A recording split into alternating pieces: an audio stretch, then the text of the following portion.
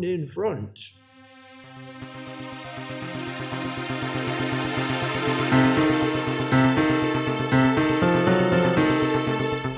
Oh, Bogies and Films!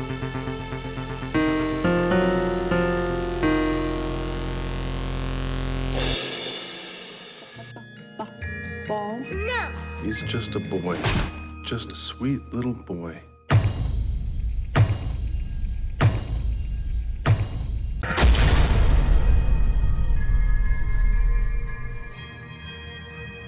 Welcome back to Old Bogies and Films. Each episode, the members of this panel take turns assigning a film to watch and discuss.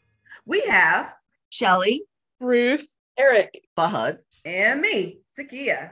As a prompt for the first cycle of this new season, we decided our picks should make a meaningful callback in some way to our first movie pick last season. My first pick was The Kindergarten Teacher, so I assigned the Bogies to watch We Need to Talk About Kevin. Where The Kindergarten Teacher featured a boy in the care of a disturbed teacher, this movie features a disturbed boy who commits a massacre at a school, and it's told from this perspective of this mother who is left to pick up the pieces. and it's like the flip side, right? The teacher was disturbed, Yes, and now the boy is disturbed. yes. But we All still have like adult woman versus boy, right? But their roles are kind of different. Yes. All right, so this movie was a woman named Eva, who's a travel writer and a former bohemian free spirit who gets married and is forced to give up her free spirit lifestyle when she gets married and has her son Kevin. And the movie basically focuses on the aftermath of her son's her son committing a school massacre. So she is living a new life in a neighborhood, and she deals with hostility from the neighbors of the mothers of whose sons and daughters died at the hands of Kevin, her son. You look through her life in flashbacks. So she first started out as a free-spirited travel writer to her life, kind of coming to this life, somewhat unwanted, unprepared life as a mother, and to I guess make things even more complicated, a son who is quite off.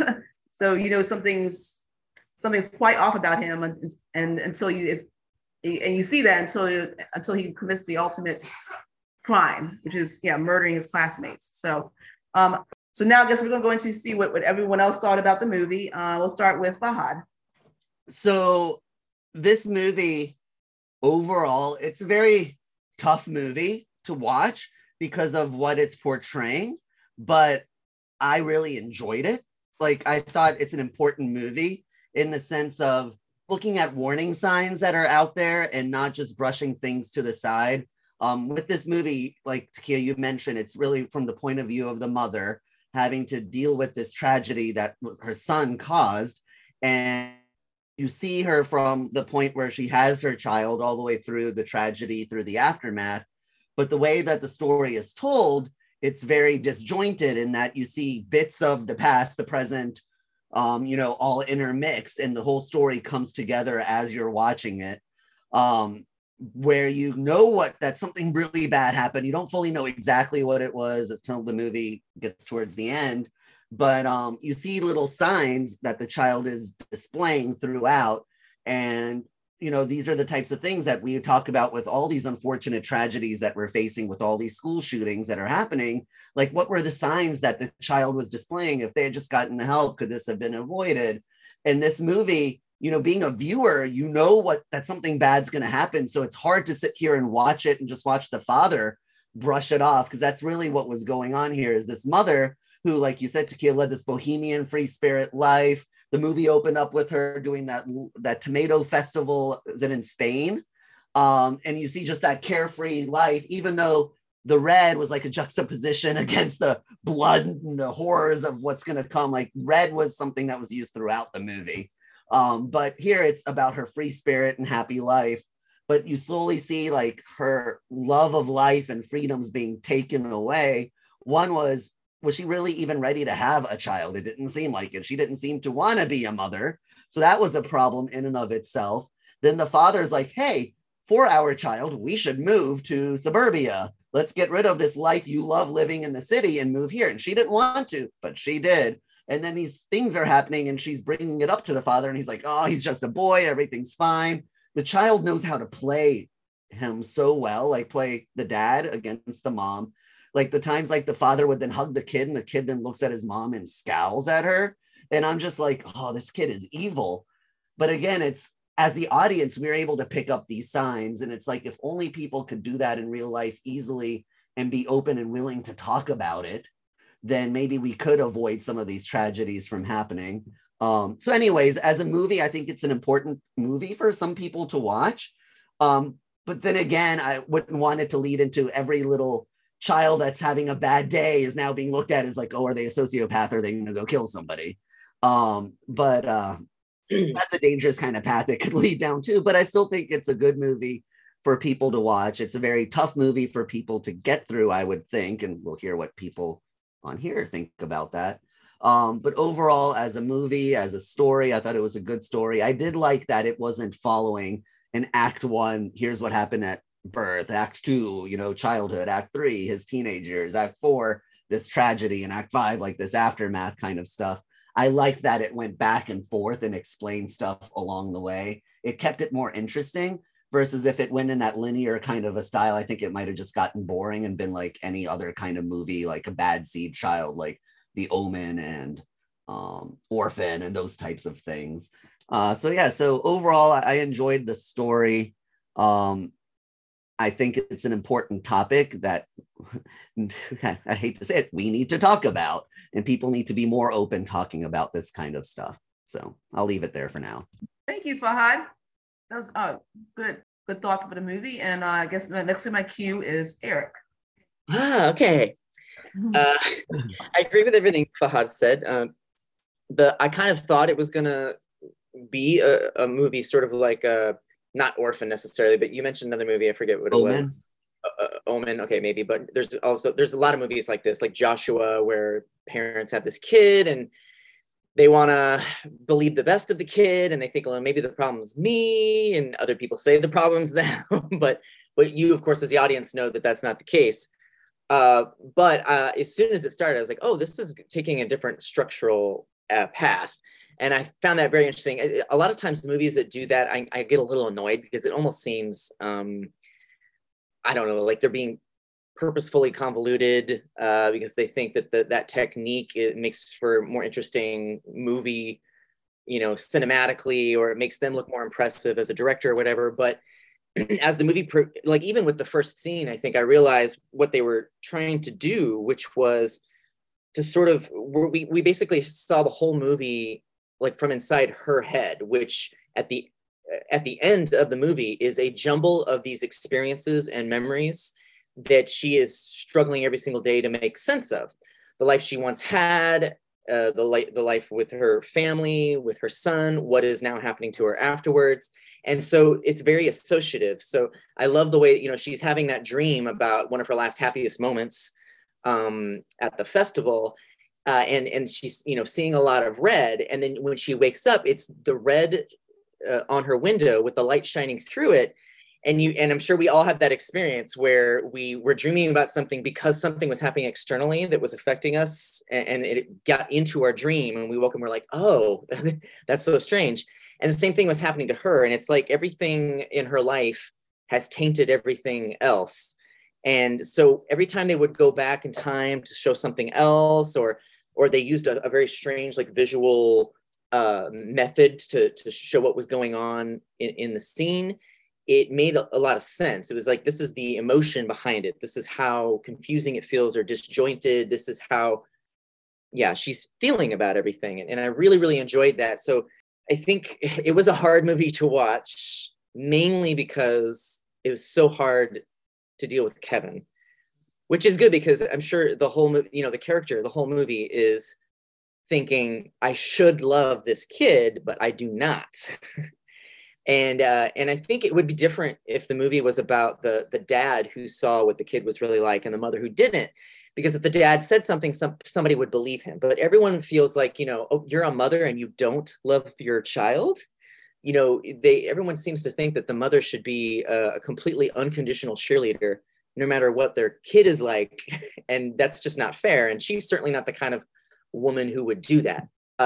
So it was also, I thought the movie was interesting because it's asking us a lot of questions as an audience. How do we feel about this? What do we think is really going on? Like, one of the questions it keeps asking us is his behavior due to something the parents have done? Like, is it their fault in some way? There's a scene where he's, still in diapers and he's playing video games with his dad and he's just screaming, die, die, die. And you can tell, we don't see the video game, but it's a violent video game. And that's something people have raised a million times with violent children or bad children, is it's the video games are, rotting their brains and turning them into maniacs. But I think that we can see from watching the entire movie, or at least this was my feeling, is that he was evil from birth. Like, it wasn't like a lack of mother's love. It wasn't, he had every privilege in life. It wasn't any of these other factors. He was like that from the very beginning. And we have no reason, we really don't ever get an explanation for why. Well, he seemed to treat everyone sort of in a disaffected way, but he would pretend with his father, for instance. But it seemed like he made a specific target out of his mother for some reason, whatever it was. It was her that specifically he wanted to hurt. And it almost seemed like at the end that he planned it so that she would be the only survivor, because he knew that that would be greater pain for her than just killing her because he didn't like her. So, okay, I don't want to rattle on and on, but like Fahad said, and like Takia said, there's a lot more to say about this, but I can stop. Yeah. I want to mention what you said about the imagery, Eric, about that they did a good job with that, with the, especially you see in the beginning, from the tomato sauce to the blood or to the paint. So, yeah, I like, there's some other examples too, but I can't remember where they were, but yeah, I like that part about that. Yeah, and then the fact that she, he didn't harm her at the end, but that was the point. The ultimate, I guess, portrayal of his hate toward her. Like, this was he was basically going to hurt her, have her feel pain forever, as how he's felt from her since birth. And I thought that was really fascinating part of the movie in a sad, sort of twisted way. So I just wanted to put that in before I go on to the next person. Yeah, so like I said, a lot more to say about it, but we'll go on to Ruth. You're next in my queue, so you go ahead. Okay. So, yeah, so for me too, when I started off, I saw how much of a free spirit the mom was and stuff like that. And then, so how happy she was, I felt like, before she had her kid. So it seems like kind of like they were going to have kind of, her and her husband were going to have, they got together and then ended up probably kind of a surprise having their son. And so I felt like she seemed pretty unhappy after that. But if something in that case, if they could have planned it to where it didn't happen, I wonder if she would have kind of gone in a completely different way, I guess you could say. And then maybe plan more, she could be happy. So, because obviously the son, to me, had lots of issues, and I think he could kind of tell how, I guess, with a lot of postpartum, after the child, but then, yeah, always finding a reason, for some reason, really not to like her, but trying to, I don't know if y'all have certain reasons also what could be the main reason he tries to point her out, but only really kind of wants her to console him just a couple times when he's not feeling good. I think he's just evil. Yeah, I think so too. That's part of his sociopathic, psychopathic thing. There's no, he couldn't even probably explain in his sociopathic state why he targeted her for hate and not his dad. So, well, I think it goes to what Eric, you had mentioned about, yes, is he born evil, like issues stuff, but also is part of it the parents' fault as well, because there were things I think that were happening where, like, I think the mom said even in front of him and like hearing distance, like that, like about her either not loving her child or she's upset that she had a child. Like, there are certain things I think that are being said or put out there that also makes him feel unwanted. And maybe there's a back and forth kind of buildup. And then the way the father coddles him and lets him get away or plays into it makes it worse too. Like when he destroyed the mom's office and the father's like, he's just a child. And that's not what he did. And he said, and he's sorry about it. Obviously he wasn't sorry about it, but so I think the father was too lenient and too coddly and let the child do these things. But the mother, I think, She didn't like him. Out She there didn't that want she him. didn't like him. Yeah. And she But- broke his arm. Yeah. And then But not liking your child, though. Well, she tried to pretend, like she tried to play the part anyway. She wasn't like outwardly vicious to him or Wasn't anything like that. mean. I agree with Eric Well- on that one. So I don't think that even if but she threw him down, and then she screamed at him. She was trying to get him to talk, and she screamed at him. Like, she just did not like him, and it came across like, I found her, I know it's not my turn to talk, but I hated that woman. I thought she was terrible.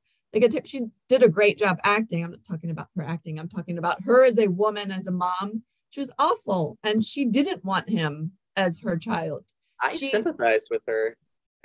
I kind of did too, because I mean, I feel like she was trying, you know, part of it, I agree with Shelley, where she didn't initially she didn't just plan on having a child, I guess, right away. But then he was different. He wasn't following the cues and the norms of like a typical child. So that frustrated her even more. So now she's dealing with that, along with struggling already to be this kind of, be a mom, you know, I mean, getting out of her free spirited ways. And so I feel like his weirdness, what we find out later, is sociopathic stuff added on to her frustration.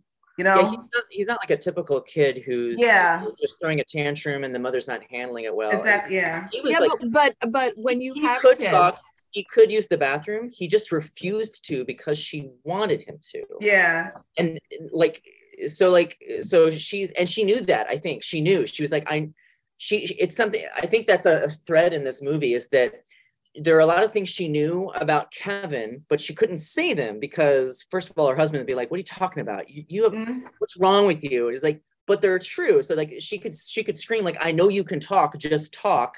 Mm-hmm. but Because but she knows okay, that but he's not doing it on purpose. I don't know. No, it's okay to always have I've worked with kids with all sorts of disabilities on all the spectrum, and kids with emotional disturbance, behavioral disorders, and everything that she did was just wrong. And why did she not get him help? There Exactly. are so many That's what I was- things. Why yeah. did she not put him in? It should have been a huge red flag. And I'm sorry, a pediatrician, if you went and said my 6-year-old or 7-year-old is still wearing diapers, and She tried, they would, and the doctor didn't support her, and her husband didn't. support her. but then you keep going to different people. You keep fighting but I didn't believe that, because just knowing about child development and a pediatrician, they would say that's a huge red flag. If there's no cognitive or physical reason why the child wasn't potty trained, then that would be a red flag to them. And you got a point there too, Shelley. I was wondering why she didn't take him there more. But I think, like I said, maybe she just thought that, you know, I don't know. That maybe she, And did I felt Kevin like go it to was school when because- he was little? Because that would be another thing. If you're in kindergarten and not potty trained, and there's no reason why, then that would good be point. another thing. They'd be like, I don't- why? You I know? don't think So he I was just quite found that. old, but What? I felt that the reason she wouldn't. I don't think he was quite that old for school yet. It was hard to tell like what age he was then, but I thought like he's probably like 3 or 4, which is way too Oh, well, late. then that. But, then, diapers, okay, but well, still early enough that But I felt that that there was the reason she wouldn't like keep going to more doctors is she was very cognizant of the fact that she was going to be looked on as the crazy mother who doesn't love That's her what- child enough. yeah. But Especially because her husband keeps saying there's nothing, what's wrong with you? There's nothing wrong with him. And she keeps trying to be like very nicely say, but do you not see the things that are happening? And if she went to like 10 doctors to try to find one that would finally say, oh, you absolutely have a cause for concern, we'll get him into some therapy, we'll do some tests. But she should do that. I think she should go to 10 because I mean, think she she doesn't didn't- want to be but she looked at didn't as want- being the crazy mom, but it's more like put your pride to the side, because guess what? Your son does need that help, because look what happened 10 Yeah. years later. But she wasn't getting support at home for that. That's why I keep on saying I don't like the father. He was Yeah, horrible, I think he's the second villain in this story. and he's Oh, I thought she was the second villain. I couldn't stand her. I'm sorry. She was terrible. She made me so angry, especially when her baby was crying and I mean, just from the start, she just She was just disconnected and she like did not want to be a mom, and it was she didn't obvious. want to be a mom She at didn't all. want to be out. Yeah. And I think it was rooted in the fact that she didn't want to be a mom. This isn't the lifestyle she wanted. Yeah. I do And feel every like, though, the decision, like father- she didn't want to move into a house to have a yard. Like she didn't want to give up her life to have her child. Yeah, Like, I That's why just we think- shouldn't force I women think- to have babies they don't want. Well, let's not get into. Yeah, it's not going to make me happy either because you just murder them. So because she didn't want him to be there, like because his behavior was so bad, she should not have just killed. She shouldn't kill him. Oh, I didn't say kill the child that's already been born. No. What I was saying though is that that's why I feel like the father is more of he's the one who, if he wanted the child so bad, he wanted to live, he should have taken up more responsibility and the child care, because she had her career too, but it was like she had to give it up. Why was she the one that had to give it up? If she's the one who didn't want the child, he wanted the child. She didn't want to live in suburbia. He wanted to live in suburbia. Why did she have to give up every aspect of her life while he still got to go out and do his thing, come back to love on his child for an hour before he goes to bed and not be the bad guy? So I think a lot of it is the circumstance that she was put in that turned her into the feeling the way she did. She resented the child. She should resent the husband more and be more mad at the husband. But she did resent the child because the child is what, I guess, in her mind caused this issue. And but I feel like we need to talk about the husband. Yeah. And add in his psychopathic stuff going on. And that's just like, yeah, it's a different situation than just she didn't want the kid. Yeah. I honestly think in the beginning, she didn't want babies cry. And she seemed to, and like that wasn't when the kid was a baby, she was still, I don't want this kid kind of a thing. And oh my God, this kid won't stop crying. That's all babies. Yeah. Well, some babies are a lot worse. Like they are, but not like some babies are a lot worse all the time. But it's hard. Some babies don't behave that way. They're much more easy to handle. But from what they showed us in the movie, the kid was just never happy when she was. Yeah, we're also going off of what they showed us in the movie. We don't know, was he like that 24/7? I thought it was weird that he would. Babies don't know. They only know like basic things like the cues of like what. I'm sorry. What made him cry around her almost manipulatively, but just be nice around the dad? I mean him. And as a baby, how would he know to do that? The baby. I'm just thinking in terms of like I know it's a movie, but was that weird to you? It wouldn't. So that would be. Well, I mean, unless he picked up on the cues that she didn't like him, because some babies will cry and cry if someone's holding them, and then the mom takes them back and the baby stops. So it could be like on discomfort. He knew. I mean, just sensed. But it is so weird because he carried that whole thing even into the childhood where he hated her. So it almost looked like it started from infancy and then carried into, Well, then he just became manipulative. Yeah, like when he wanted this story, he looked when they were reading Robin Hood, and he wanted the dad to go away. Like he knew, I don't know, he's just manipulative. It almost seemed at times, especially when he was younger, like those stories. If you've heard them, I think you have Shelley on Ashley Flowers about kids who are born with the souls of dead adults inside them until they're like 6 years old. Wow. They know all the facts of this person's life, and they say things that sound like far too adult, and you're like, this is a little bit unsettling, It's uncanny. At times, like he would look at her with these eyes that didn't look like the eyes of a child. They look like the eyes of an adult that wanted to hurt her. And like when she's like, let's practice counting. What comes after 7? And the kid goes from counts from 31 right then. And it's like, oh. I thought that kid was extremely smart, which is interesting. I wonder, is that a thing with not all, but maybe a lot of psychopaths or sociopaths? I do hear a lot, not all, but I wonder a lot of them are super smart like that. Because the things he was doing, even lying and being able to lie at age 4 or 5. I mean, I don't know what you guys think about that. Everything seemed a high order. Even when the pediatrician checked him because he wasn't talking, he was like, nothing's wrong with him. Like you found out then maybe he was being selectively silent, not pushing the ball toward things like that. Even like then as a like maybe he's a very high IQ, but with some mental disorder. We have to look at studies, but just from empirical evidence, I think it is true that people with some of these personality types that lead to psychopathy or sociopathy, they do have a higher intelligence with a lack of empathy and emotion. Yes, and I saw that. There's a theory out there that subscribe to a little bit that emotion actually impedes intelligence. And so if you have even less of it, there's like nothing in your way of learning stuff. But I mean, the movie was at the very least just trying to show to us that this wasn't a kid that just was developing late and couldn't do things or was, you know, a special case. He actually could do it. Like he, you know, she's trying to get him to say numbers and he just keeps saying random numbers. And then in a, you know, fit of rage, he starts counting from 1 and goes, you know, all the way up into the double digits, proving that he absolutely knows what his numbers are, the order. He just does not want to give her what she wants, no matter what. That's what I'm saying. So he knew a lot more than he came up. He might have been like, he might have been maybe smart to skip a couple grades or something like that. You never know. He could be a genius or something, but just kind of his personality disorder prevented him from you know, flourishing in that area because he was, you know, had violent thoughts and tendencies and stuff like that. And you know, he's not that smart though.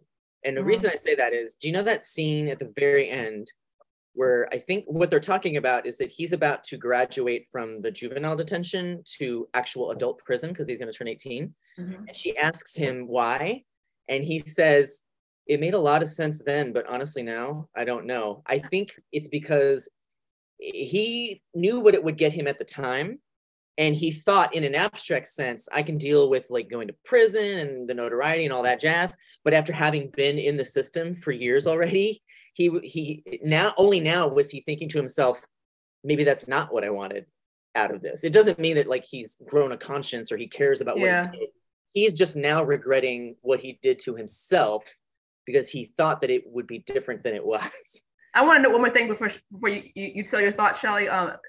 You guys see the transition when at the end when he was kind of like a scared little boy, his demeanor had changed versus earlier on when he was like cunning and like, you know, talking about something he mentioned about people in TV or something like that. But he was, you know, you see his demeanor was that of like, some other words I'm looking for in addition to cunning. But then at the end, he was like scared, like, oh my God, you know what happens to people in prisons when she's mentioned you're going to go to big boy school, being the adult prison. He was scared. Like for the first time ever, you didn't see that salty, what's the word where you're salty, you think you're all that in a bag of chips. What is that? Like it's arrogant? Yes, thank you. That I have all these things. You have to think you have things in your mind. You don't say these words. You can't think of words. Anyway, yeah, he didn't have that cocky manipulative evil arrogance he had like he was earlier on. He had, you know, he had all his hair and now his head shaved. He looked like he was terrified, petrified, and you know, yeah. So I was kind of bothered by that ending because I see what you're saying, Takia, but I kind of wanted him to say to her, it was because of you. I did it to hurt you. Like me too. Because she said, why did you do? I wanted him to say, me too. I mean, I felt like he would have been angry and say, I did it because of you, the way you treated me, or like whatever. I wish he would have given that. Like, I think he would never. Yeah. With the personality that they showed us in the movie, his personality that they show us in the movie, I don't think he would ever admit to her that she mattered enough to him that he would do all that. It might be true, but I don't think he would ever say it to her. Really? Then he's admitting, like, I care enough about hurting you that, and he doesn't want her to think he cares about anything. It's almost worse for her not to have an answer. Yeah. Because then it makes her think, like, what the heck have I done to prevent this if he doesn't even remember or know why he did all this? But then again, that was the first time that could have been done to prevent this. But that was the first time he showed true emotion too. At the end, that he realized, oh crap, I'm and I ruined my life. Yeah. Going back to like her as a parent, her how she raised him. Maybe she learned from it, and because the daughter seemed fine, and she seemed to have a great relationship with the daughter. Yeah. So either at that point she'd just been so broken down by Kevin that she was like, I need to do it the exact opposite with her, or she's more open to the idea of family, parenthood, or it was just Kevin. Well, she kind of hesitated because she didn't tell the husband right away when she was that she was pregnant. What was up with that? It was almost like I think that she was considering. She knew that he didn't want a second kid, but she desperately needed the second kid because she just wanted some actual love in the house. Besides, this is why I don't blame her, and I think it's all Kevin. No matter how she felt about him when she was pregnant that first time, because she just wanted, because she takes very good care of the daughter. you know, to have that connection with the child. She felt like she was robbed of that the entire time with Kevin. Like he never connected with her. She almost got it, and see how happy she was when he was sick and she was reading him a story. But it turned out he was just using her because he felt really bad. She could also see, it also kind of gave a glimpse into too of how, I guess, like a normal, non-sociopathic child, you know, how her daughter was just a normal child. So I think being, like I guess, like you said, being able to experience kind of somewhat a normal child and a normal life with her, you know, that was, yeah. That poor girl. I felt the worst for her out of the whole family. Yeah. Did they ever explain how she lost the eye? I know it was the Drano thing that she that came up when she poured the Drano into the sink because the hamster or whatever was in there. So she blocked the Drano away, but they alluded to the fact that Kevin took it back out. Yeah. So she must have been playing with it and the chemicals. Oh, so I didn't. That's what I was confused by. I was trying to imagine, like, did she? Are they? I thought maybe he shot her with the arrow because they said, "Oh, he was in charge. You were in charge." Why did they leave him and her alone in charge? Why did they? That bothered me. Yeah, if that was only he was born, I was like, I wouldn't want to be a small child in the house with that kid. Especially the way that he talked to her in front of them. Yeah. I think that's what bothered me and the dad saw that too. Why did they not get this child help? Why did they not get him? They needed to get him help. He needed psychiatric help. Like inpatient, intensive. The father kept saying, "There's nothing wrong with him. There's something wrong with you." That's why they didn't do it. That's why the father was saying, "We've got to talk about the dad." Like he needed to. He was awful. I actually was not upset that he died. When I saw him there in the yard with the arrow, I was like, good. But then they pan over and they show the daughter, and that was so I know. Come on now. Yeah, I got what he deserved. And before that reveal throughout, I was kind of wondering, like, oh gosh, did their marriage get so bad that he won custody of the daughter? And that's what I was thinking too. Oh, that's an interesting thought. I knew when I first saw the movie with Homer a couple years ago while we were living in Sterling, I knew something had happened sinister.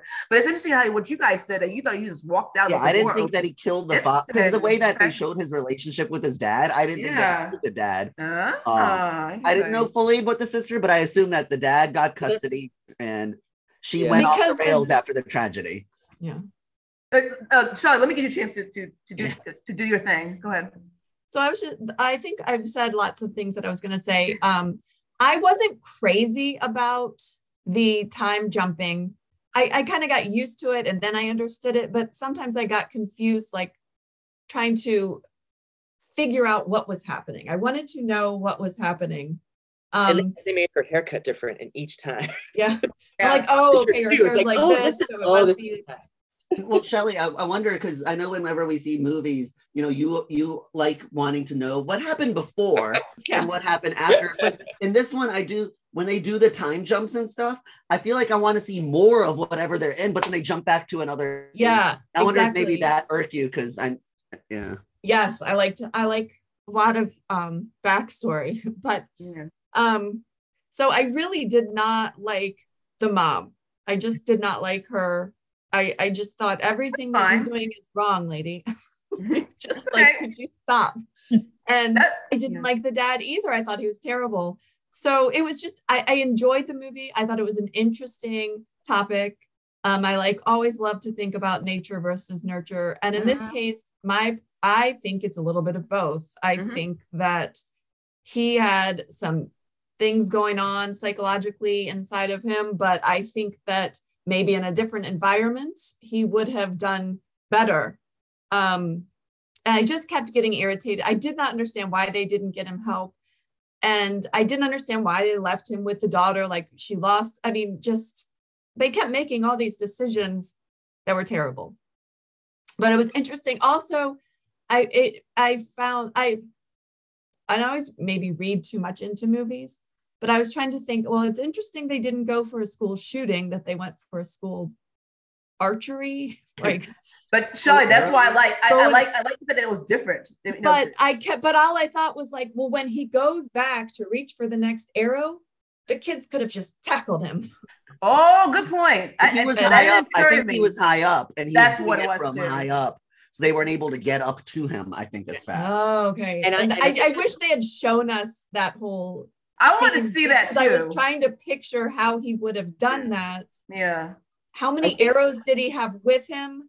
You could outrun an arrow faster than you could outrun a bullet for sure. If anybody watches Avengers with Hawkeye or the Hunger Games with Katniss, or Lord of the Rings with Legolas, you know, a lot quickly. Just yeah. I think I just realized why he used the bow and arrow, which was a strange choice because he could have had a lot more damage using guns or something. I think it was just another way to hurt her, because the one moment she had with him where she felt like they were finally connecting when he was sick, she was reading him Robin Hood. Oh yeah, that's right. And so he decided, I'm going to use that one good memory she has and I'm going to ruin it against her. Also, he had been learning archery and he was an expert in it. That too. Mm-hmm. Because he had this plan for probably a long time. Yeah. Well, you saw in the foreshadowing with the eyes, which I love that. I love that. They did a good job, because I mentioned earlier, like what Eric was saying with the imagery, like they were panning in on his eyes. You can see the archery there. Good foreshadowing on what was going to happen. The bullseye. Even though we didn't know, but you knew like something's going on in his mind. He always got things going on. So again, imagery was great in this film. Sorry, every time somebody talks about imagery in movies, this is a side thing. I go back to that show, Haters Back Off. There's a line in there where Miranda's sister Emily is talking to her mom, Bethany, about art. And she's like, Bethany's like, oh, Emily, what do you like about this? She's like, well, can you see the imagery in here? And Bethany's like, oh, yeah, images are good. Like, she doesn't understand what it's meant by the imagery is nice, you know? Yeah, just, in this case, I should add in the word foreshadowing. They did good with the imagery and foreshadowing together. That's one of the things I loved with this movie. I felt like it was the way they flashed back. I could follow that. It's one of the few movies I could follow where the flashback was on point. I know it confused you, Shelley, like you were saying, but for me, it was spot on. I feel other movies, they had flashbacks. I'm like, what the hell was going on? I didn't feel that way about this. These weren't flashbacks. She was jumping back and forth. Back and forth. I'm joking. What? Oh, I mean, she was going back and forth with different thoughts, different memories of what happened. Yeah, I was joking. I was just saying it was actual time travel. No. I was talking while you were saying that. No. Of course it was time travel. But yeah. But no, I like it was easy to follow, at least for me. I mean, I don't know how you guys thought about it, but it was, not too many movies do. This movie did it well. The other movies, I'm like, what's going on? So. Can I ask, so towards the end, I'm curious how you guys interpreted this. I know you were about to say, Eric. Go ahead. Maybe not, because that sounded very exciting, and I don't think this is exciting. But you see that in her new home, she's actually rebuilding his room. Thank you. Okay. And I thought, while it was happening, I was like, oh, he's getting out of prison soon, and she's actually going to invite him back into her house. Like, she has to take back custody. But then it turned out that he's not getting out, and I didn't understand, so was there another psychological reason that she might be doing that? Does it make her feel better? I don't know why it would make her feel better, but I wondered if you guys had thoughts about it. Eric, that was the next thing I was gonna mention. What was up with that? Like I was, in so many ways, what are you guys' interpretations of that? I thought he was getting out too. I first saw the movie, I thought he was getting out too. And I was like, he was gonna be on home arrest or something because but why would she want a memory? But why would she want any memory of him? I mean, I know he's her son. Obviously, she goes and visits him all the time, so it's not like she's trying to block him out from her life. But why that particular memory of him in the room after everything she went through in that room, but no other memory of I don't know if I'm making explain why. Blissfully living this life where she's just imagining, she's lost everything. So maybe, but why is that the memory in this world that she's going to build in her mind now? Kevin is fine and he's out doing stuff, but he'll be back home soon in the room. But I feel like she'd recreate the daughter's room if that's what she wanted. That's what I was thinking. Why his room? Everything. Why is so much pain? Maybe it's part of her effort to try to understand where it could have gone wrong, what could have happened differently, or to pretend that it didn't, that there was still a room there. Or maybe he will be back soon. Maybe, even though he's going into big boy school or whatever she called it, maybe he's only going to be there for another year or two. And then it was only another 2 years. But why would you take him back at all? That's what I'm saying. She probably feels like she failed him. She probably, because, one, just seeing all the trauma she's going through, she's taking it all on herself. Look at the life that she's living. When she went to court and they said, you're going to lose your house, you're going to do this. And she was willing to fight to get him out or whatever. So I think she's taking it all on herself. Like, this is all my fault. I need to fix it. Maybe she thinks that if he comes with her, she can somehow fix him. So when I was watching this, it made me think of this true crime story that I'd heard and I was curious. I mean, it's very loosely kind of related to this, but I didn't know if maybe they somehow read this story and like based the movie off of it. So there was this boy, 13-year-old boy, and he lived with his mom and his 4-year-old sister. And I can't remember the reasoning. This kid was furious at his mother and kept fighting with her. And I forget the reason that the relationship went bad. Well, one night the mom had to work and she left the kids home with a babysitter and the 4-year-old girl. And after the 4-year-old girl fell asleep, the 13-year-old convinced the babysitter to leave, and he ends up murdering his 4-year-old sister in order to get back at his mother because he was so angry at his mother. See, he loved his little sister, but he was so angry at her, he killed the sister. Really loved her though. Gosh. Or just called it love? Because I'm sorry, if you actually love. As childlike. I mean, it's child, so his brain's not fully developed. He's in his mind. I was raising it, not exactly raising. But. Go ahead. Your brain isn't fully developed till you're 25. I mean, your frontal lobe and all of that. I'm just saying that. Okay, well, I'm not going to argue about whether he loved his sister or not. I'm just saying that he cared about the sister. Let finish. And murdered her to get back the dad. I mean, at the mom. Okay. And then this mother, she, was torn apart by it, but she did end up. This is what made me think of it. She still visits him in prison. And I guess because there was that Supreme Court ruling that you can't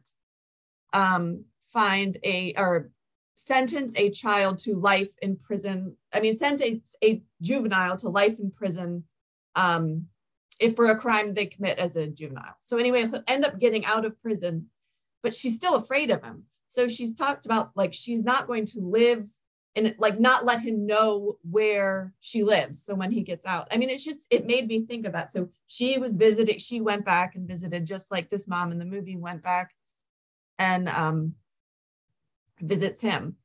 Just if I were this mom, not the Kevin's mom in this movie, I would be terrified if Kevin was released. Yeah. And living under my roof. I would know. Was this movie was made in 2011. Was this case prior to 2011? I think so. I'd have to look it up. I believe so, but otherwise I say like 2008. Okay, otherwise, and I can see how that would they might tie it in, maybe not have. Let's see. Yeah. Okay. Well, just like how they could give you an idea of. Yeah. What's ironic with this movie is we need to talk about Kevin, but these days we need to talk about Ezra Miller.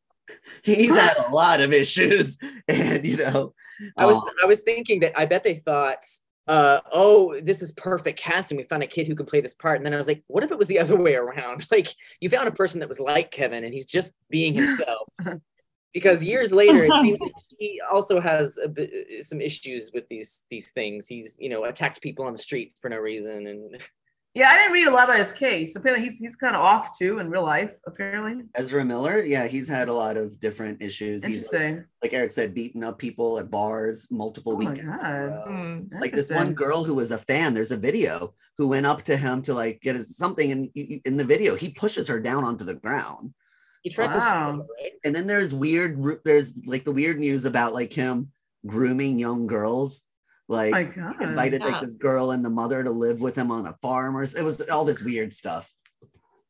So I like that because he's the Flash in the DC movies, like the Justice League movies, and Warner Brothers has such a huge issue trying to decide how do they want to move forward with Ezra Miller, because they've made a Flash movie and they're trying to decide, do we still release the movie? Do we not release it? Do we release it but not really promote Ezra Miller, who's the star? Or do we release it with some kind of a disclaimer in the beginning? Like it's caused this huge issue. That's a waste of talent. Like ruining his career pretty much with all that. So he seems like such a I mean, he killed it in this movie, and I'm like I don't know if I've seen a lot of other interesting choice of words, but yes. Well, yeah. But no, I mean, even that in his facial expressions, man, he gave me the willies. But what if he wasn't acting? Well, you know. Now I thought the little boy did a when great he's job playing too. Gary Allen. Yeah. I love the boy, man. He had scowl on his face. He was just this epitome of Damien Omen. Like, yeah, he killed it too. Well, clearly. Yeah. They had a good progression of actors that all looked like they really would be like they really were the boy growing up. Did you It all wasn't one where notice? it's like, that's not the kid. Scared me. Did you all notice in the mom's office, you know how he like ruined it by throwing all the paint and all of it on the walls? That years later, when she has the daughter and he's now at 16 noticed, or yeah. whatever, the office is still the exact same. She never fixed it. Why fix it? He would just go ruin it again. Did you also notice why does Kevin, he wears the same t-shirts he did as a little kid, and he never gets new shirts? Like, I Always don't... leaves like that much of his belly exposed.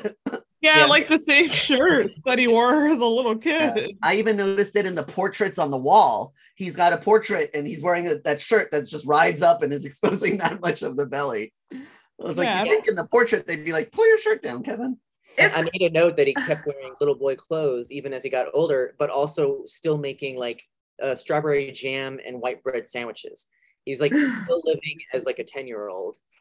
Yeah. But I don't know what the psychology was supposed to be there. Like was he doing that as well to piss his mom off? Or was he literally like deciding he didn't want to grow up? He didn't want to be mature?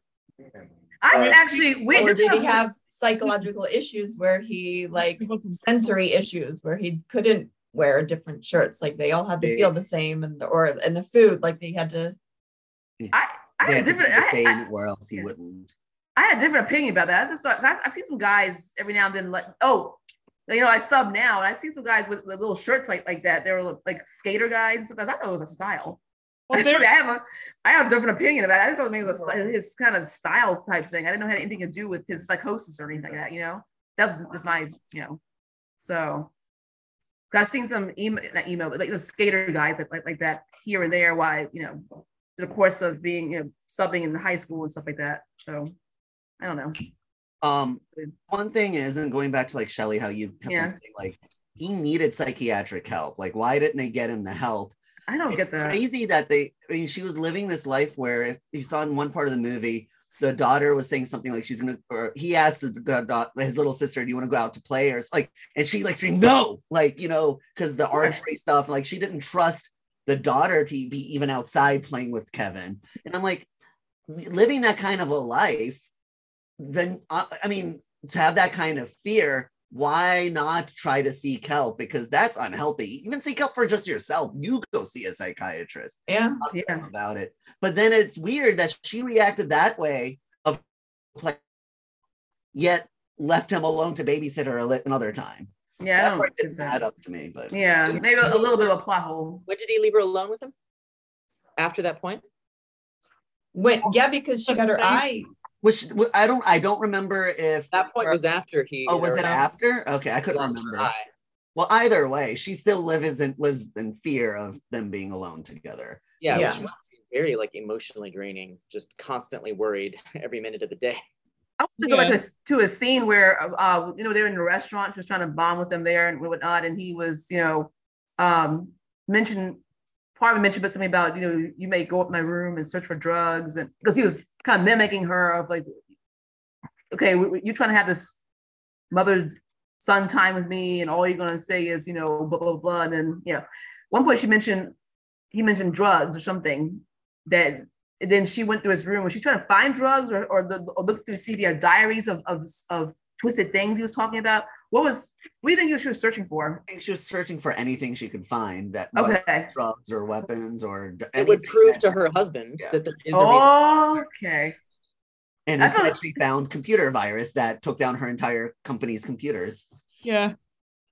Which that's an impressive virus because she did that at home, I think, but it went through the network to the rest of the computers for her job. I'm sorry, if you find a CD in your son's room titled Love and you know what kind of a person he is, that's not right. What are you doing? Like, she's like, oh, who does he love? I can prove to myself that he actually has the capability to love somebody. No, he does not. There's nothing he loves on earth except maybe himself. Found it interesting when they went out together and she made the comment about fat people being fat. Yeah. That was it. Yeah. That seemed out of character for the way that they were portraying her. I was and then, that too. and then he said, "You're being kind of harsh." Yeah. I just thought that was interesting, and then I forget what she said to him, or he learned it from her or something. There were a lot of moments throughout the movie where I felt like they were trying to create parallels between the two, basically to say that they're a lot alike. Actually, they're not the same person, but that there's actually a lot of similarity in their personality types, which may be another reason he really doesn't like her compared to. Or they, but yeah. Because there was another moment in the same scene where she took him on a date where, you know, they're playing putt-putt first. They only show us the end and it's a very quick scene, but she's like, well, you won. And she kind of stomps off. She kind of resented the fact that he was better at the game than her. She did not like that. And she was pissed about it. And you could tell he's quite, you know, he's got a shit-eating grin. He's like, yeah, I did. You know, he feels really good lording that over her, getting it into her, you know, like sticking it to her. To use the word of the day, they also used imagery to portray that by showing like the little kid laying down and all of a sudden it like kind of turns into her face, like with the way that their hair, like it becomes her. Yeah. And to kind of show that they are very much like the same person in some ways. So I'm also wondering, because we are seeing it in a way from her point of view, maybe some scenes of him with her are exaggerated because we're seeing it from her point of view, and maybe some of her personality is maybe toned down a bit. Maybe she's a bit worse than we think, and maybe he wasn't as horrible in some case. I'm just thinking through from her point of view, because that comment about fat people to me seemed very out of character because of what we've seen from her point of view leading up to that. And I was a bit taken aback, and I was like, oh, maybe she does say stuff like this or do stuff like this, and that can rub off on a child too. Have you heard of the unreliable narrator? Yeah. I was just thinking that. Yeah, they talk about that in fiction stories. Like sometimes, and usually it's made very apparent by the story. Like, you know, you're just seeing, you're reading this person's or seeing this person's point of view, and it may not be exactly how things happen. But I would say that's a possibility, except we know for a fact that he kills a lot of people at his school at the end. Yes, so. but maybe she had to think of him that way in order to come to the terms with the fact that her own son did that. It couldn't be because of anything that I did. It had to be because he's and the fact that she failed at getting him help. So she tried to make it seem like he wasn't able to be helped. Like, this is how bad he was. I mean, and it wouldn't it be a red flag if my kid had ordered all of these bike locks? Is that what they were? Bike locks? Yeah, they look like industrial bike locks. Yeah. Oh, I'm going to sell them at school for a pretty penny. And then the dad's like, oh, you're a regular Donald Trump. And I love it.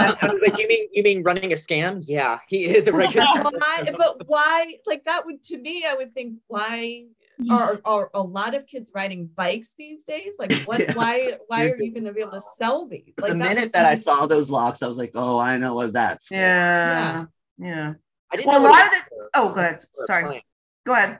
No, I just said I didn't know what it was for, but I knew it was part of his plan. I was like, oh, they think he's doing something nice, but he's not. Oh, I figured he was going to lock doors so people couldn't get out. A lot of the school shooting cases in real life, they had things right underneath their parents' noses, like the Columbine kids. They had arsenals of things, or maybe it wasn't them, but it was one of the cases where parents saw things coming to the house, but it didn't click. They would the sons or whatever would say, "Oh, this is for this or a school project or something like that." That's why the whole community is angry with her throughout this entire thing, because they're like, "There's no way you lived with this kid his entire life and did not know." And that's what we think every time this happens, right? Like, and then we usually find out that they did know. There were signs. It was very clear that there was a problem, and nobody did anything to help. Just like in this movie, there were signs, and we didn't do anything to help. Yeah. And that's why I think this is an important movie for people to watch. It's like, look, people, get help. Like, you see red flags, it is not a sign of who you are as a parent to ask for help or get help. So do you all think then that parents should be held accountable, like legally, when these things happen? Like, should they be charged? Like, there's that case, I think it's in Michigan, where that school shooting happened and the parents are charged because they had the meeting at school and they laughed it off. They texted him like, please don't get caught looking, because he was looking at like bullets or magazines or something at like gun magazines. Like they thought it was all a big school. joke, and I agree that they should have definitely been punished. Well, Maybe it's yeah. a thing, but they definitely are very responsible. They're complicit in the whole Wasn't thing. it a bit, weren't they getting in trouble more so? Wasn't it like the father's gun? Like he was able to get the father's gun. Like I thought he was No, able to it was his gun. The dad took him to buy it. Okay. I think it was like a Christmas present or something. But they all, in most of the school shooting cases that I'm aware of, well, not most, because that a lot of them, they take the parent, like, it's just an interesting thing to think about. Should the parents be held accountable? If the parents bought the gun for the child. Well, they bought him the archery stuff. Yeah, that's what I'm saying. I think if the parents give the child something dangerous like that, they are responsible for making sure that the child is using them properly or safely.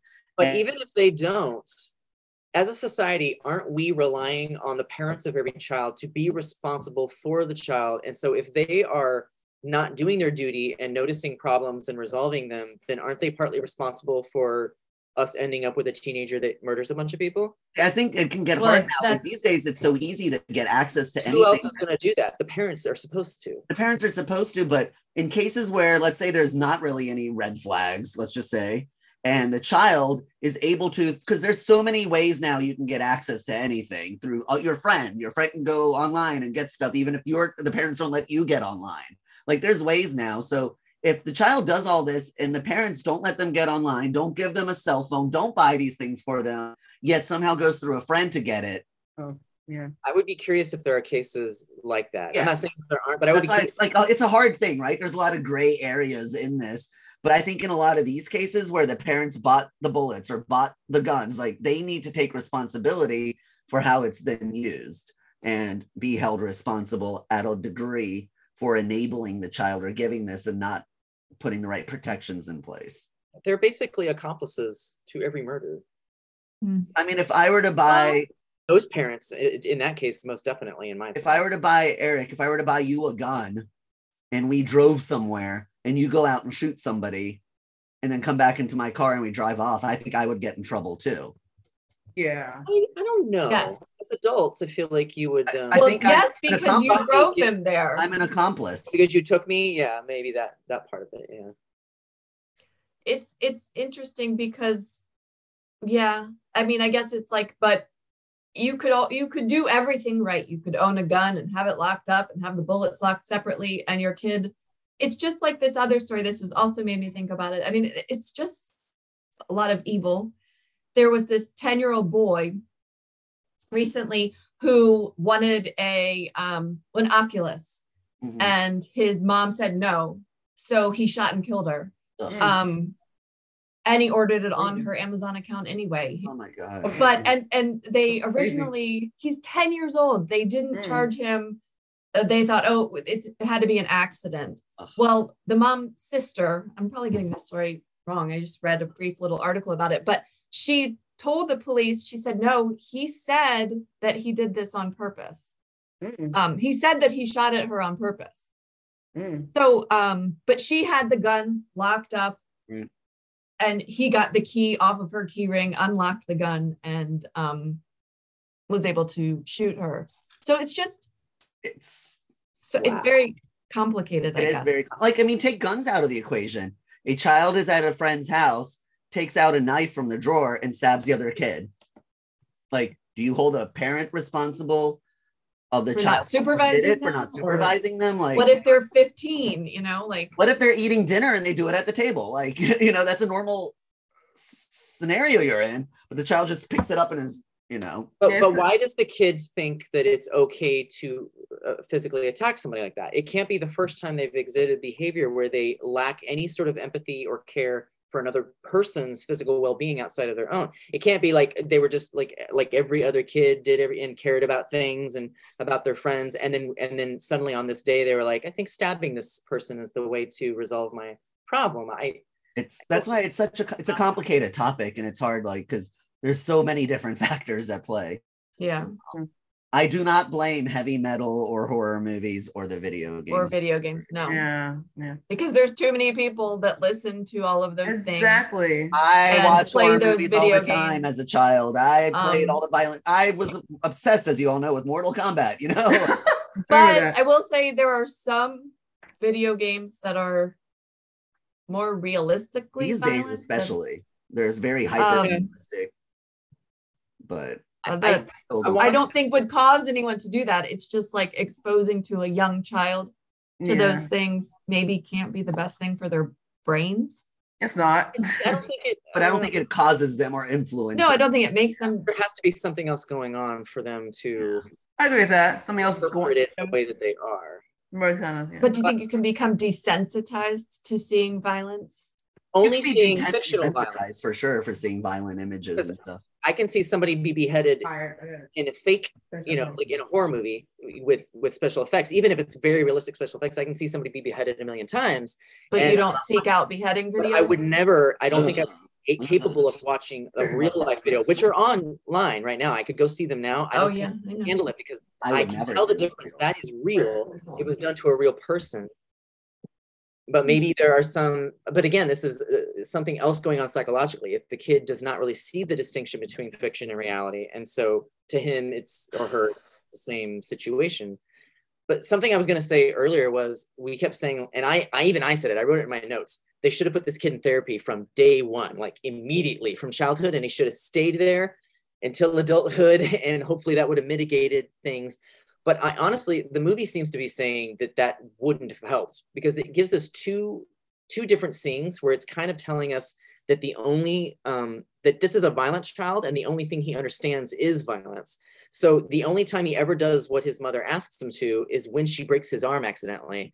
And then he uses the toilet eventually. It's because it was only the threat of violence to his own person that made him decide he should change his behavior. And then at the end of the movie, when he's gotten what he wanted and he's in juvenile detention, but then he suddenly does look scared and he wants to change what he had done because he now knows he's going to adult prison where he knows violence will be committed against him, and it's only what will happen to him that makes him want to change what he did, and it's never whether how it affected somebody else. Why do you think he did not tell on his mom? Like he lied about what happened. Because he can use it against her. If he keeps that to himself now, he holds it over her head forever. That was what the gist of that was. He did. He see how they were in the car and she basically manipulating. Like, look what I did for you. You can't do anything. What did he call her? He had a weird name for her. Like Mummer. Yeah. Yeah, no, that was crazy. She couldn't even. She was like, a slave to him after that. Like she couldn't go to the store. She had to ask her son, "Can we go to the store for a second to get this?" And that scene was very bad scene. That was so annoying. Like they're like tiptoeing around the girl, like, "Don't say anything wrong. Is it okay?" Yeah, she's had to ask. That irritated me. I would have been like, "We're going to the store, kid." I wouldn't have said anything. I'd have just driven to the store. I know. Hey, I see to stop in. I'll be right back. He's 5 years old. Like you gotta ask. I would have bargained. I would have bargained with him and said, "Well, we're going to the store, but I'll buy you a toy," because he probably would have been like, "Okay." If I get something out of it, then we can go. I don't deserve nothing, but I see what you're saying, though. Yeah, I still think that I still hope and think that psychiatric help early on would have helped in some way. It could have at least opened their eyes to the fact that they shouldn't buy him an archery kit. If the psychiatrist, I guess, would then like reveal some of the conversation to the parents. I don't know if is that how child psychiatric care works, because usually with adults, the psychiatrist isn't allowed to say anything to anyone else because of confidentiality. But in a child care situation, does the therapist have regular conversations with the parents about what is best? Let's ask Google. Okay. Because in that case, then, yeah, he could say, okay, I've received certain things. You should maybe be careful. Don't buy this kid weapons. And that would be good. Yeah. I just don't think, I'm pretty sure Kevin would have treated a therapist exactly the way he treated his mother. With manipulative communication, never giving the answer that they want, always, mocking them or trying to trick them. Yeah. And never being honest about any of it. So Eric, legally speaking, people under the age of 18 do not typically have a right to confidentiality in therapy. However, some therapists ask parents to agree to the therapist's confidentiality rules before they will treat a client. So it becomes a doctor by doctor kind of basis, but they can still tell the parents. Okay. So you got to find the right doctor if you're really concerned. They are also, so the therapist is not obligated to tell your parents, but they are mandated by law to report any suspected sexual abuse. Oh, okay. And I assume plans for murder, right? Yeah. They'd have to tell somebody about. Yes, I think adult therapists have to do that, right? And about an intended plan. Yeah, I think I've heard that too. When I worked at when I did student teaching in a locked psychiatric hospital for kids, one of the students was having ideations that he wanted to kill me. The therapist had to tell me that he was making threats about my life, like that he was having those thoughts that he wanted to kill me. Wow. I can see where he's coming from. No kidding. Oh my God. Thanks, Eric. Yes, joking. Oh my God. I'll tell you in order of. Are you having murderous thoughts? First and last. No, just kidding. Why did she remain in the neighborhood knowing that they were all going to be hostile to her and abuse her wherever she goes? Why didn't she move to Timbuktu? I wondered why she didn't just leave the town. Oh my gosh. But I wondered if it's because she wanted to still be close to where Kevin was being held because she. Yeah, but she could drive 30 minutes away and drive 30 minutes to go see him. So she want to be better than being abused by the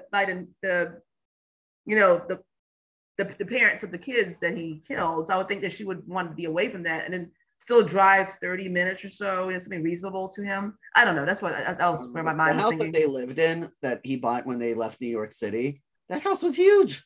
What kind of a castle are they moving? I wanted to get back to something she said about the house where she was coming down the steps with the reporters and all and the lawyers. That was interesting. What they mentioned that she gets the house and some other things, and she was like, "Oh, I hate that house. I hate it from the start." That was kind of that was very good. What to me that symbolized was that was the new life she didn't want. She wanted the old life. So I thought that was really significant. So anyway, that was an interesting scene. That house has a lot of bad juju with it, Yeah. Her husband and daughter were murdered there. But she said she hated it from the start. Though I think she said I always hated that house, even before she did it, right? It was a step in taking her life away from her. Yeah. So that was an interesting scene, a powerful scene to me. Yeah, it was all. I'll take that house. I'm sure it was discounted a lot. I'll take it too. Could you move into a house where something like that had happened? It had a backyard. I could not. I don't. As long as a ghost can't open the doors to get inside. You're right, Shelley. In all honesty, I probably would be irked out and not be able to live. I don't think I could. I also wanted to mention. I'm sorry. I wanted to mention the Christmas party scene with the guy, which you guys think that guy. So what was so was he like in secret, despising her for what her son did, but he didn't let on at first. He liked her. I think he felt like she's an easy person. Like he can easily get her because nobody else would want her, and so he was hitting on her because it's like, okay, she has no other options. And then when she turned him down, he's like, how dare you? You're nothing. Nobody would want you. But why on earth would he go there? Because she just didn't want to dance. His ego was hurt. His ego was crushed. Even the woman that was just mean on the lowest rung of the ladder that nobody wants still turned him down. That's crushed. I don't know. Just turning someone down. I'm not justifying it. I'm going by the toxic masculinity perspective that this man had. It was just interesting. It was like she turned him down very nicely. Like, hey, I just want to sit here, maybe like being almost like let's sit here and chat. I just want to kind of sit. It's the behavior you see like in other shows or movies. That's crazy. Where, like a guy hits on a girl and she's like, no, he's like, well, you're ugly anyways, and walks away. It's like that was obviously you don't think she was ugly because you were hitting on her. Oh, that was crazy. But anyway, yeah. She just had he got her. He ruined her life completely. Yeah. It seemed exhausting. What's very interesting, though, based off of other movies we've seen, a lot of people in that position would consider suicide as a way out, because everything in her life was taken. Her daughter was murdered.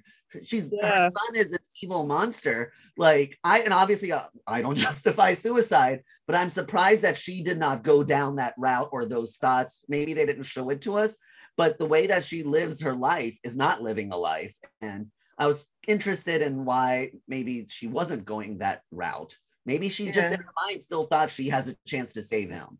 And it's crazy too that they had actually just gotten back together, which made it even worse, even more like just damaging. Because you see that the scene that they were in the bed together and embracing right before the day before the son committed the murder and everything.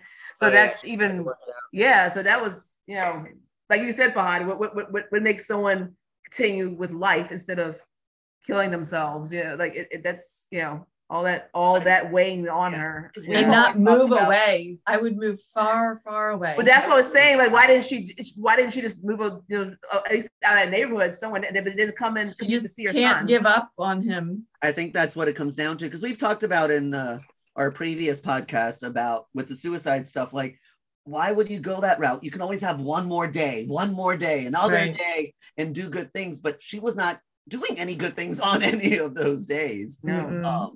And the hiding from people in the grocery store, walking down the street and being smacked in the face, like, and the scene in the grocery store was that gave me chills when she was avoiding that woman, and then they flash back to her running through to the school crowd, and kind of looks at that woman, is like, what happened? The woman's like, I don't know. And it's like, well, we know what happened to that woman's child. Like, it's well, even the same thing when the boy in the wheelchair came up to her. I mean, all that, and then they showed each scene when they were coming, when they had the arrows, when they were stuck with the arrows and coming out of there on the stretcher.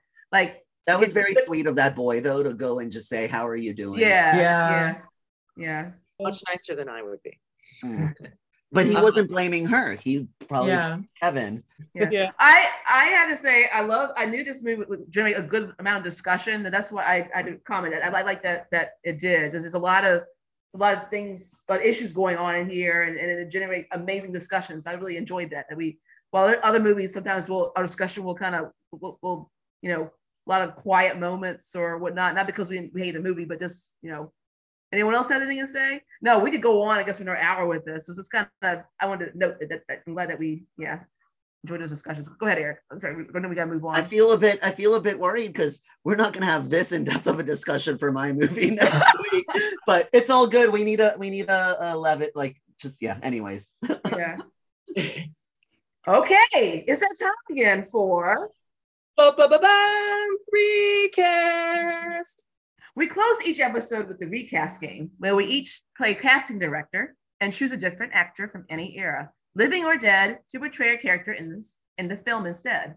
First up is Fahad. Thank you. Okay. So I went a completely different route with this. I did this last season as well with one of them, where I wanted to make this movie by recasting kind of flip and see what would have happened in this case. So what I was thinking of is, with Kevin, the father kept on just saying, oh, he's just a boy. It's fine. Everything's good. And they built this close relationship. And as you all know from this discussion, I have a lot of issues with the father. So I wondered, what if instead of Kevin, it was Karen? What if they had a baby girl that was having these exact same issues? Would the father say, oh, everything's fine? Would she be close to the father, or would she and the mom have I was curious what would happen. Everything else is the same, except it's a girl instead of a boy. So that's what I wanted to recast to see what could have happened in this case. So I was going to recast little boy Kevin, like the 6-year-old Kevin, with a young McKenna Grace. Oh. Because she's in a movie, isn't it called like The Bad Seed and The Bad Seed 2 or something? We need to watch those. Yeah. So I think she plays that same kind of a sociopathic child. Is that a remake of The Bad Seed from 1950? No, I don't know. So anyways, I think she could pull it off, but I would like to see that change and see, would the same kind of story play out that way if it were a little girl? That's my recap. That's interesting. Yes. I don't think it would. I don't think so either. Because males are more likely to commit violent acts than females. So It that's would be interesting if agree. it does. But I wanted to see more so from the father's perspective, because this is just a 6-year-old one. Would the father let her go so easily when she ruined the mom's room, or play the violent video games with her, or buy her archery? Like, would he play it? Or when the mother complained about her, would he listen more? Because it's not my little boy, it's my little girl. Behavior because he didn't expect it from a girl. The whole boys will be boys thing. You can sort of see that in his head the whole movie. He's like, he's just a boy. This is how they act. It's like, no, it isn't. Or it shouldn't be. Yep. Ooh, and what if they had the second child was a boy and they saw the complete opposite? Maybe that would have opened their eyes. Like, oh, it's not all boy men. Oh, yeah. So instead of, so mine was more of a gender swap. Okay. Thank you, Fahad. Mrs. Felby's next. Alrighty, I've got 2. So I would recast Kevin with a young Edward Furlong. Picture Pet Cemetery 2 Edward Furlong. I think he would, like that age, he would do a good job as And then the dad. What if Jake Gyllenhaal played the dad? Interesting. Because I see the problem is I know John C. Reilly from comedy movies. So yeah, it was hard for me. I know he's done other more non-comedy movies, but it was hard for me to get used to seeing him not in a comedic role. So a more dramatic actor. I forgot to ask about him and his casting as like this kind of pudgy guy with this svelte, sexy woman, Tilda Swinton's character. But we can't go there. We got to run out of time. But anyway, maybe we mentioned that Shelley. It made me think of, they were, I don't know if it's to say mishmash, but it was just kind of interesting, his casting and what's so significant about that. And I don't see her. He was supposed to be just typical dad. I just had a dad bod. Yeah, but even I don't know. They were out, traveling the country and stuff like that when she was a travel writer, and I don't know. I don't see her going down the street and look at this sexy dude with the dad bod, and like she seems like somebody she'll get. Well, I'm just being honest. I mean, people look at personalities. I'm sorry. I know. Especially women. Women are more attracted to personalities. True. Okay.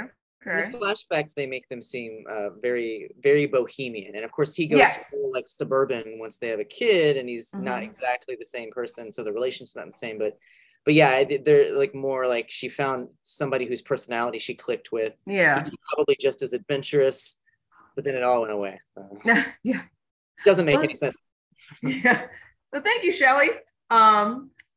Next is Eric. Hi. Okay. So I agree with what Shelley just said, because there were 2 different people in the movie that I thought was a really weird casting. One was John C. Reilly, because I only know him from comedy, and I was like, that's just so weird. I don't know why they chose to have him in the movie. I like him a lot, and he played this role well. The other one was Siobhan Fallon playing the woman at the travel agency that she works for in present day, because she's a comedy actress too. She was from SNL. And I love her to death, but it was just such a strange choice. It was almost like she's a parody instead of a real person. I don't know.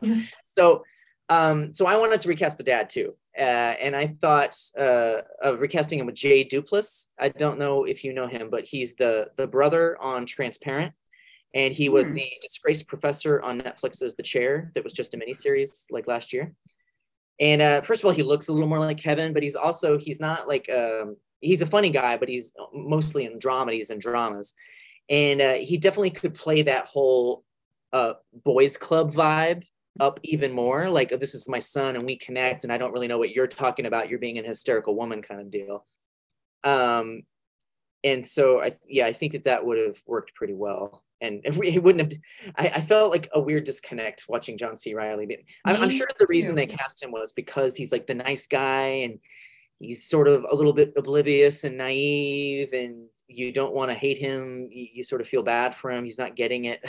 But But this is a very serious and bleak movie. So I was like, we need him to get it though. Like, what's wrong with this guy? Yeah. So that's who I thought. Okay, thank you, Eric. Next is Ruth. Okay, so I guess I wanted to recast the dad to see if maybe some one of the dad might be more with it, knowing what's going on. But I've been watching a TV show, the new one with Sylvester Stallone, and it made me think of someone who's got a lot more, not necessarily that, but someone who would be more with, like, I guess, have some sort of assertiveness or awareness, or at least to have more of his wife's back, maybe too. I was like, well, maybe Sylvester Stallone would be someone cool and different to play. That would be very strange. Especially since she's so tall and skinny and he's of short stature. I'm hearing his voice like in the scenes. Very distinctive. Okay. Thank you, Ruth. Yeah. Well, I decided to recast Ava with a Black actress. I was thinking someone that had some talents that they were looking for, like to play this role of like, yeah, being the this tortured mom, like tortured by her, everything that happened with her son. It's kind of a dark role here. Halle Berry.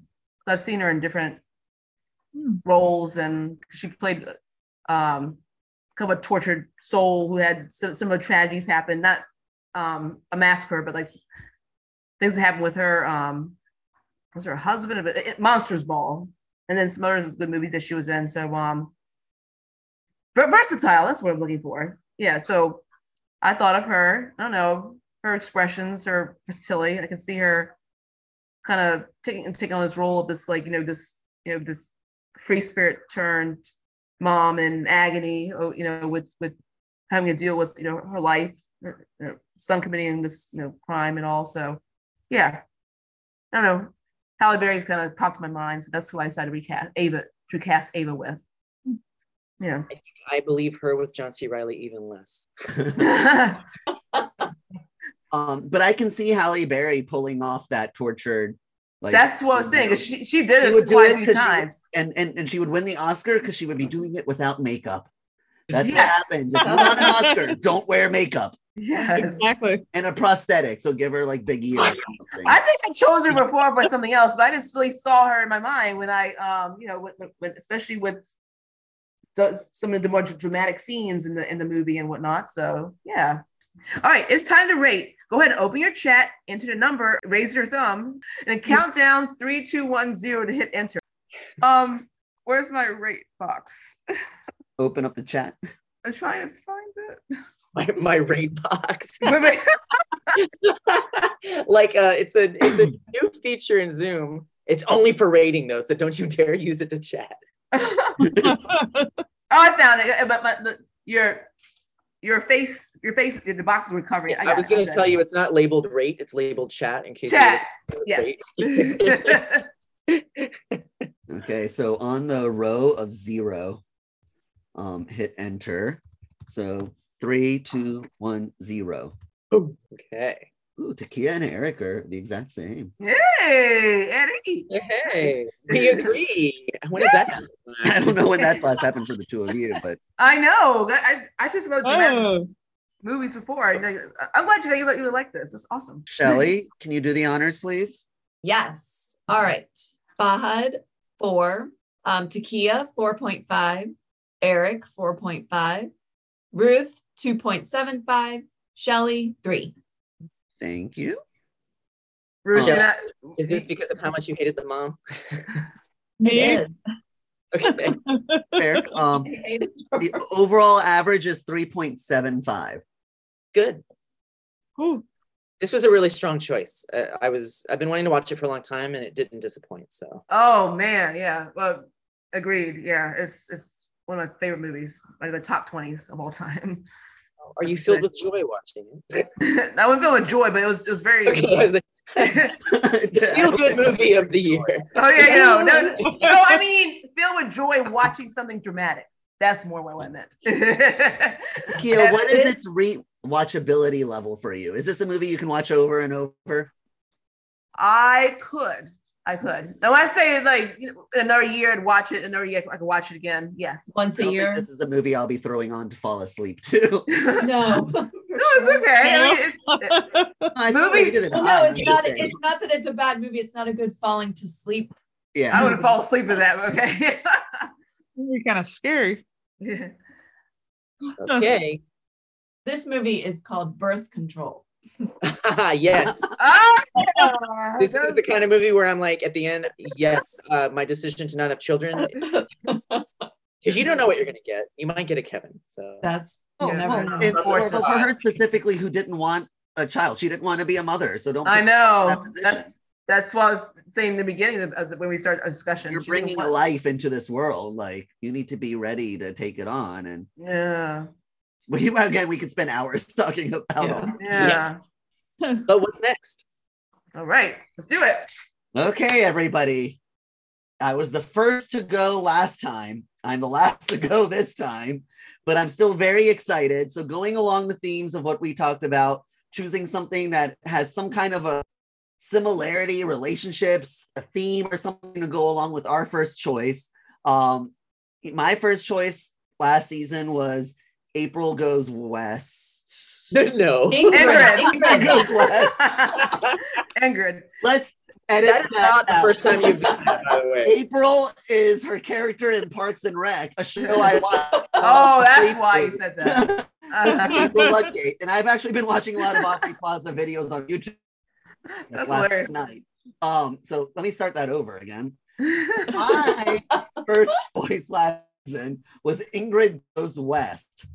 So with this, I'm playing more so with the where in Ingrid Goes West, she was somebody who went to California to chase her quote unquote dream of meeting this influencer and trying to be like her and everything. And she actually ended up in a weird way achieving her dream. She became friends with her. Everything got ruined. But in the end, she herself became famous. So going along those themes, I wanted somebody to go somewhere. So I chose the movie Mrs. Harris Goes to Paris. Instead of going east, instead of going west, she's going east. And it follows Mrs. Harris, who is a cleaning lady in London, and follows her as she wants to achieve her dreams of getting something that's all the way in Paris. And we get to go along on an adventure with her as she goes to Paris and tries to reach this dream.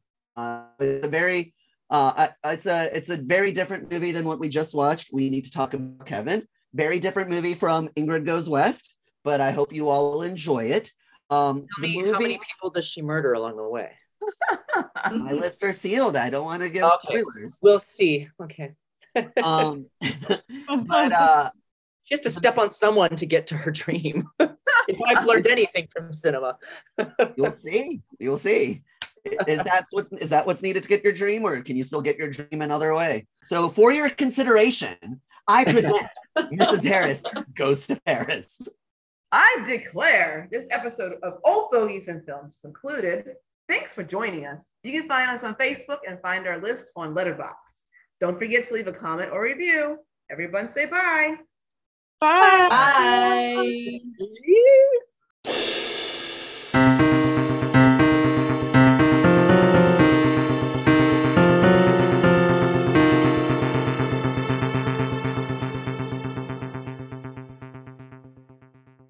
Sorry, I thought you were going to go to Eric. I'm being punished. I went in queue. Yeah, I'm not spontaneous. I had to write things down, man. No, I didn't realize how hard this was. You called on less. Sorry, that was spontaneous though. Instead of calling me, you called someone else. Sorry, because Eric, he was in like queue all of a sudden. I just kind of my brain farted bubbles. No, it's all good. It's all good. I need to mentally prepare now. But anyway, we'll start with me. Okay. Yes, go ahead, Eric. I mean, pause. I meant God. Fahad, let's hear your thoughts.